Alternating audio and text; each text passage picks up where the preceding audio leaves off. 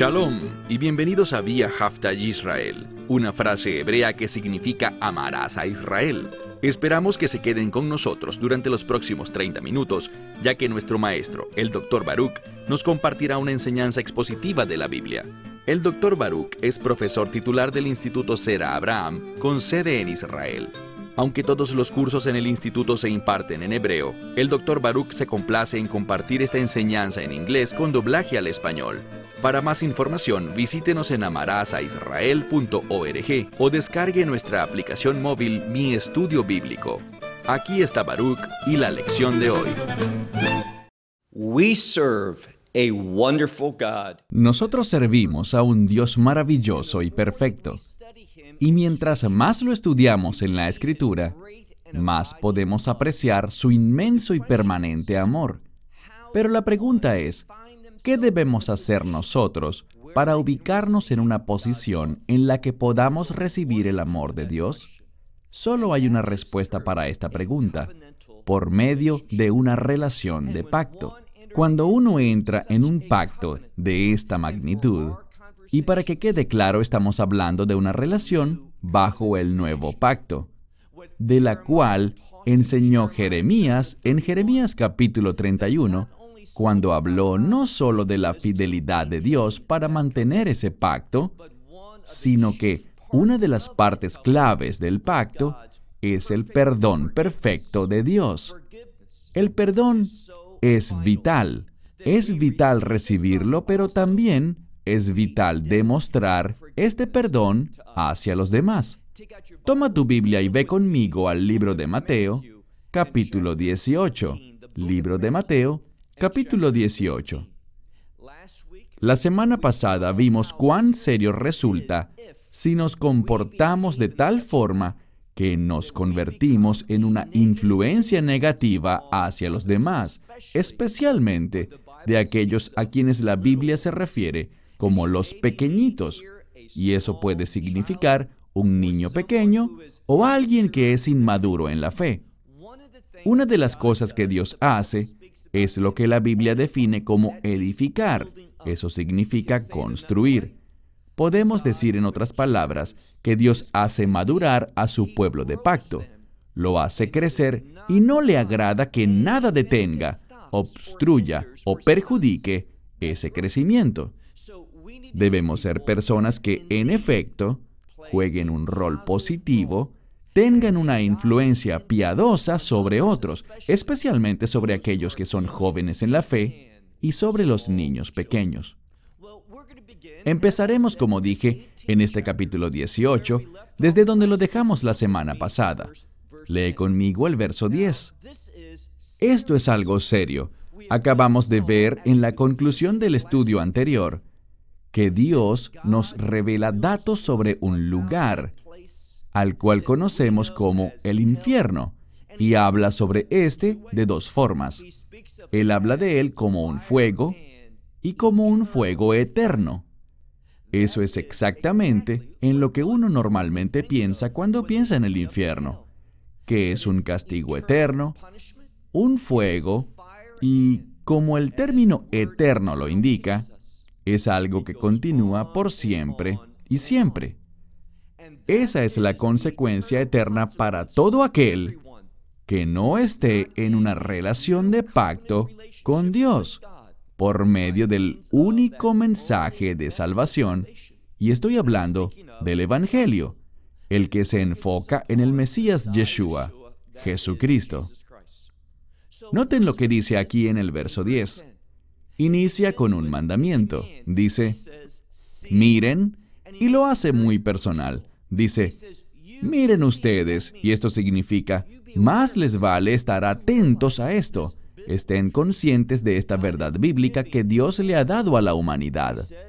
Dice en el verso 10, miren ustedes que no desprecien, y esta palabra para despreciar significa brindarle poca consideración a algo. Pensar que algo no tiene la importancia suficiente. La palabra despreciar en español es una palabra dura, y en efecto tiene relación con el significado de esta palabra en griego.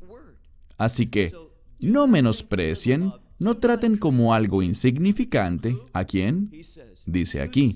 Miren bien, estén conscientes de esto, que no desprecien a uno de estos pequeñitos, porque les digo a ustedes que sus ángeles en el cielo, y esto es importante, nos enseña una verdad bíblica, y esta es que los pequeñitos, y si lo tomamos basado en el contexto, que estamos hablando de niños pequeños, dice que los niños pequeños, sus ángeles, es decir, que ellos tienen protección angelical, que Dios ha designado, Él ha ordenado y enviado ángeles con el fin de asistir, proteger y cuidar a los niños pequeños.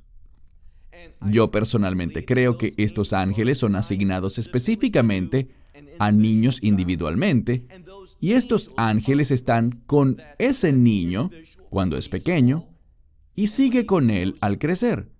Hay una maravillosa declaración aquí al continuar leyendo. Una vez más, cuídense bien de no despreciar a uno de estos pequeñitos, porque les digo que sus ángeles en el cielo, y tenemos una expresión que significa siempre. Esto es exactamente como debemos entenderlo, en todo momento. ¿Y qué sucede con estos ángeles en todo momento? Sigamos leyendo. Ellos ven el rostro de mi Padre en el cielo. Muchos de ustedes conocen lo que se conoce como Birkat Kohanim, es decir, la bendición sacerdotal que leemos, por ejemplo, en el libro de Números, capítulo 6, hacia el final del capítulo, en la que la palabra de Dios dice: el Señor te bendiga y el Señor te guarde. El Señor haga brillar su rostro sobre ti. También dice, muchos lo traducen diferente, pero dice que el Señor levante su rostro, su semblante hacia ti. Y el punto aquí es muy sencillo. Cuando vemos esta expresión sobre ver el rostro del Señor, recuerden de qué hablamos. Estamos hablando de la bendición sacerdotal. Así que cuando la Escritura dice que sus ángeles siempre ven el rostro de mi Padre en el cielo, lo que quiere decir es que Dios siempre bendice la obra de este ángel, lo que Él está haciendo, lo que estos ángeles están obrando, con el fin de proteger, cuidar y guiar a estos niños pequeños, para darles seguridad. ¿Para qué? Para que el ministerio pueda cumplirse, que ellos puedan llegar a la fe, o que puedan crecer en la fe, que puedan ser siervos valiosos del Dios viviente. Dios bendice a los ángeles de estos niños pequeños, con el fin de que la voluntad de Dios no sea perjudicada por el enemigo o por cualquier otra influencia en el mundo. Ahora, leamos el verso 11. El verso 11 no aparece en todos los manuscritos, pero en el Textus Receptus, el texto griego que yo uso, sí está. Y nos afirma algo. Noten lo que dice el verso 11. Porque el Hijo del Hombre ha venido, es decir, ha entrado a este mundo, ha venido, el Hijo del Hombre ha venido para salvar al perdido. Y yo haría un buen estudio de esta palabra perdido desde un punto de vista gramatical. ¿Por qué lo digo? Porque es muy inusual. Está en tiempo perfecto. ¿Qué significa eso? Nos habla sobre una situación o condición que fue verdad en el pasado, sigue siendo real en el presente y continuará así en el futuro.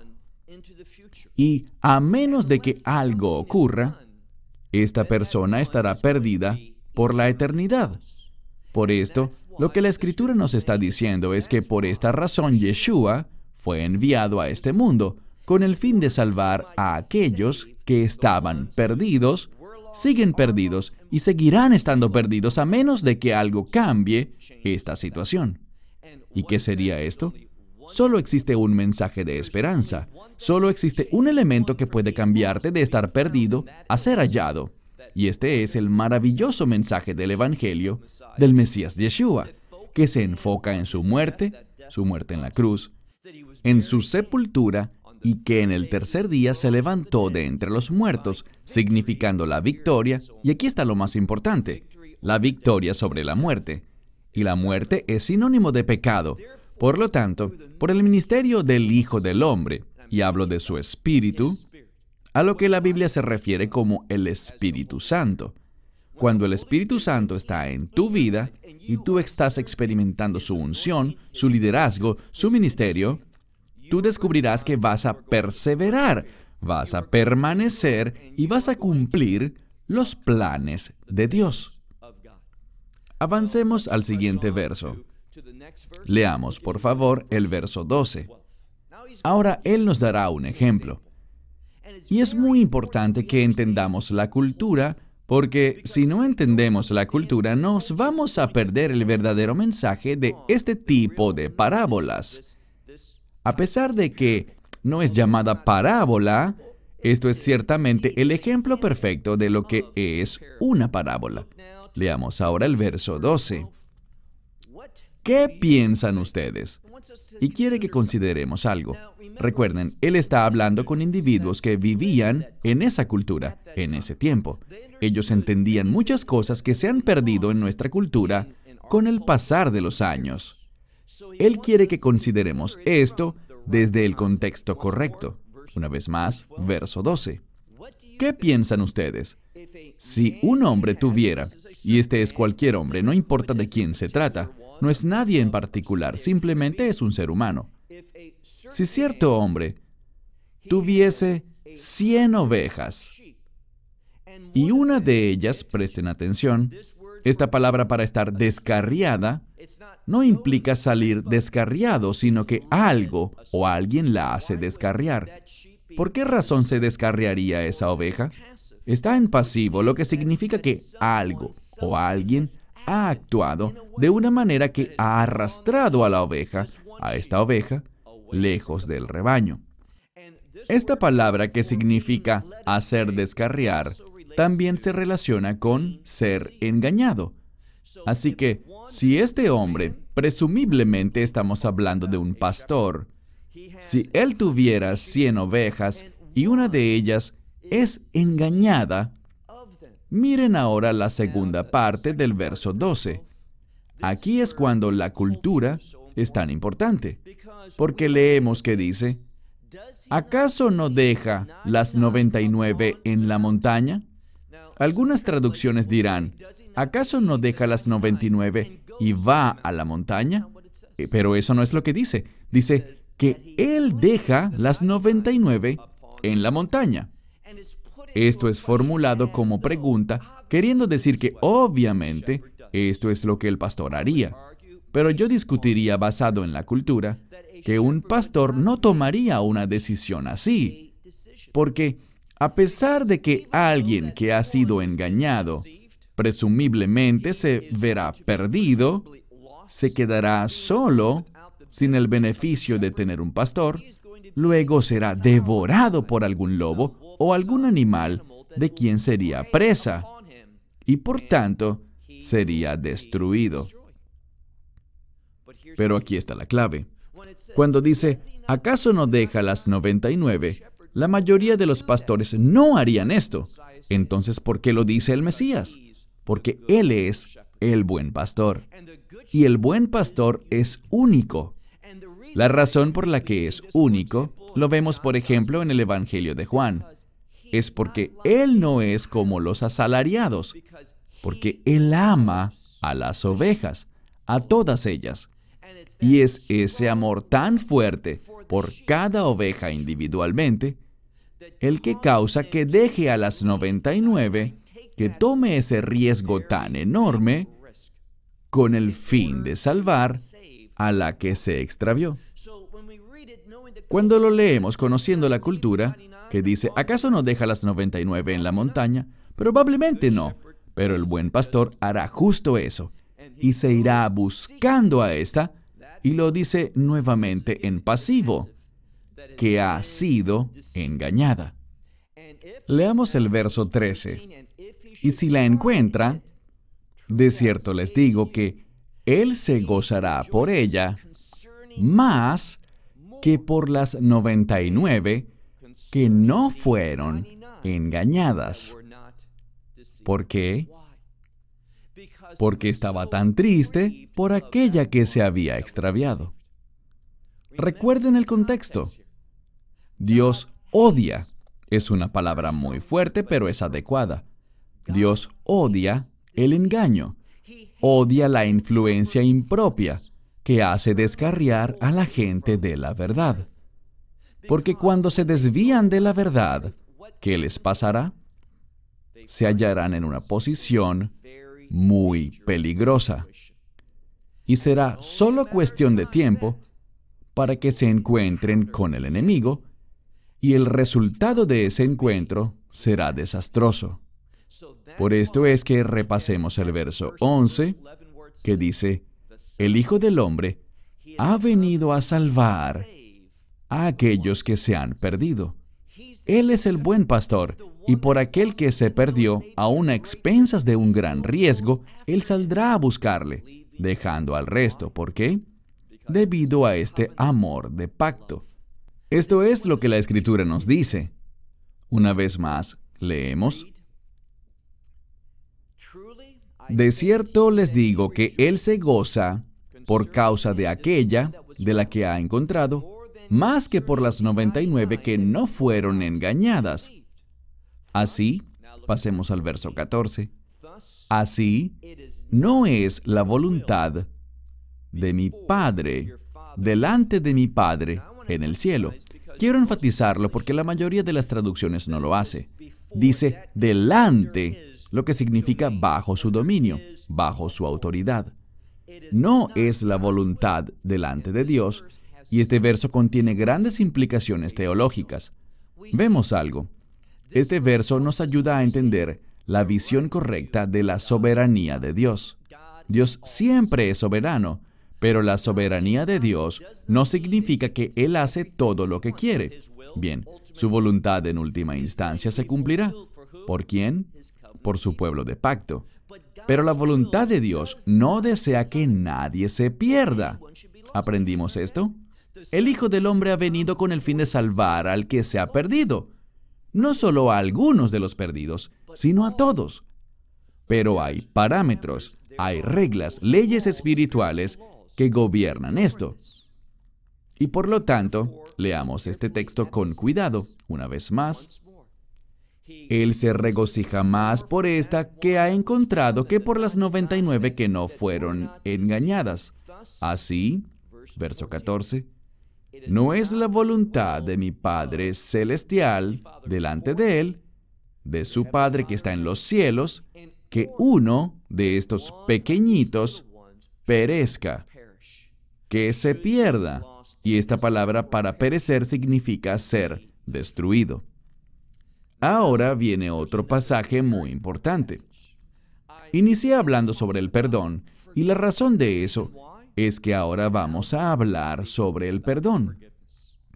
Uno de los atributos claves de Dios es la misericordia. Él es misericordioso, y esa misericordia produce en ti y en mí el perdón. Sin este perdón, no tendríamos esperanza. Estaríamos perdidos eternamente y pasaríamos toda la eternidad en el fuego que no tiene fin. Pero, ¿qué hace Dios?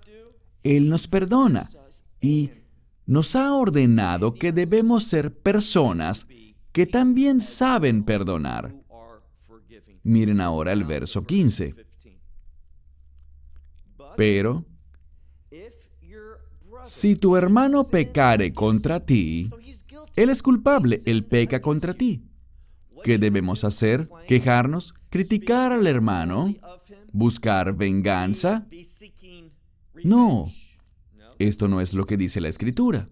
El Mesías no nos trató de esa forma y se supone que nosotros seamos como Él. Por lo tanto, si tu hermano pecare contra ti, ve, literalmente significa vete de aquí. Y esto implica que tú debes recorrer esa milla extra, esa milla incómoda. Esto te saca de donde tú naturalmente quieres estar, lo que es cómodo y fácil para ti. Entonces dice, vete de aquí y escucha esta palabra. y repréndelo. Esta es una palabra de convicción. Háblale de un modo que él caiga abajo, y escucha con cuidado, bajo la convicción de Dios. No le hables de un modo que lo aleje de la voluntad de Dios. Háblale de un modo que traiga verdadera convicción sobre él. Entonces dice, repréndele, y esto debe hacerse entre tú y él a solas. Verso 15, segunda parte. Si a ti él escucha, has ganado a tu hermano. Maravilloso. Verso 16. Pero si no te oye, toma a una o dos personas más, y la implicación es que ellas vayan contigo, con el fin de que, y la siguiente palabra significa declaración o proclamación. Pero ¿sabes qué es interesante? Que esta misma palabra puede referirse y ser usada para señalar la punta de una espada. La punta de una espada es ciertamente algo que intimida. Es serio el tener una espada apuntando hacia ti. Algunas Biblias simplemente dicen testimonio, pero es una proclamación que apunta directamente al problema en cuestión. Entonces leemos, toma contigo a uno o dos más, es decir, a una o dos personas más, con el fin de que toda palabra queda establecida sobre la declaración de dos o tres testigos. ¿De qué está hablando aquí? De la verdad. Eso es lo que nos interesa, que hayan testigos y en este caso, ellos oirán el problema. Quizás ellos sean testigos o tengan evidencia de primera mano sobre el asunto. Puede que lo hayan presenciado directamente, que hayan oído al respecto y puedan dar una opinión de lo que está bien y lo que está mal. Pero la clave aquí es esta, que la palabra quede establecida. ¿Qué palabra? La palabra de la verdad, la palabra que se relaciona con los propósitos y la voluntad de Dios. Pasemos al verso 17. Pero si él no los escuchare, dilo a, y luego dice la iglesia o la congregación. Dile esto a la iglesia. Pero si tampoco a la iglesia esta persona quiere oír, que sea para ustedes como, y esta siguiente palabra significa lo que muchas Biblias traducen como gentil o pagano. Lo que significa literalmente es uno que no vive bajo una relación de pacto con Dios. Una persona que ha comprobado no tener una relación correcta con el Dios viviente. Entonces, trátenlo como una persona que no tiene un pacto con Dios, o como dice aquí, como un cobrador de impuestos. ¿Qué significa eso? Uno que ha abandonado al pueblo del pacto para unirse al enemigo, en este contexto, al imperio romano. De cierto les digo, verso 18, que todo lo que ustedes ataren sobre la tierra, y esta es una declaración muy importante que debemos entender correctamente, todo lo que ustedes ataren sobre la tierra, literalmente dice, será hecho. ¿Qué será hecho? Y todas las traducciones y comentarios que veo no lo entienden bien. Esta siguiente frase que dice, habiendo sido atado en el cielo, noten cómo lo traduje.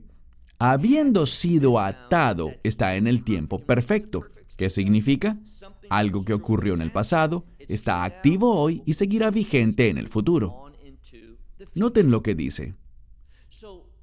Todo lo que ustedes ataren sobre la tierra será hecho. ¿Por qué? Porque ya ha sido atado en los cielos. ¿Qué busca decirnos esto? Esto nos comunica que debemos entrar en acuerdo con Dios. ¿Oíste bien? Se supone que nosotros debemos ser personas que lo que atemos está siendo atado a la luz de la voluntad de Dios, los propósitos de Dios, lo que la palabra de Dios revela. Esta es una escritura que con mucha frecuencia es desprovista de su verdadero significado. Mira de nuevo. Todo lo que atares sobre la tierra quedará hecho, habiendo sido atado en el cielo. y todo lo que desataren, liberaren sobre la tierra, así será. ¿Por qué? Porque ya ha sido desatado en el cielo. Verso 19. De nuevo les digo que si dos de ustedes, y aquí está el punto importante, entran en acuerdo sobre la tierra. Aquí no dice que entren en acuerdo mutuamente. Eso es importante. Lo que dice, si te fijas bien, de nuevo les digo a ustedes, ¿por qué aparece el término de nuevo aquí? Porque se relaciona a lo que acabábamos de decir en el versículo anterior sobre desatar y atar. De nuevo les digo a ustedes que si dos de ustedes entran en acuerdo sobre la tierra con respecto, y noten la siguiente frase, muchas Biblias dicen todo. Si lo vemos detenidamente, se trata en realidad de dos palabras. La frase en griego es pantos pragmatos. Pantos significa todo o cada uno.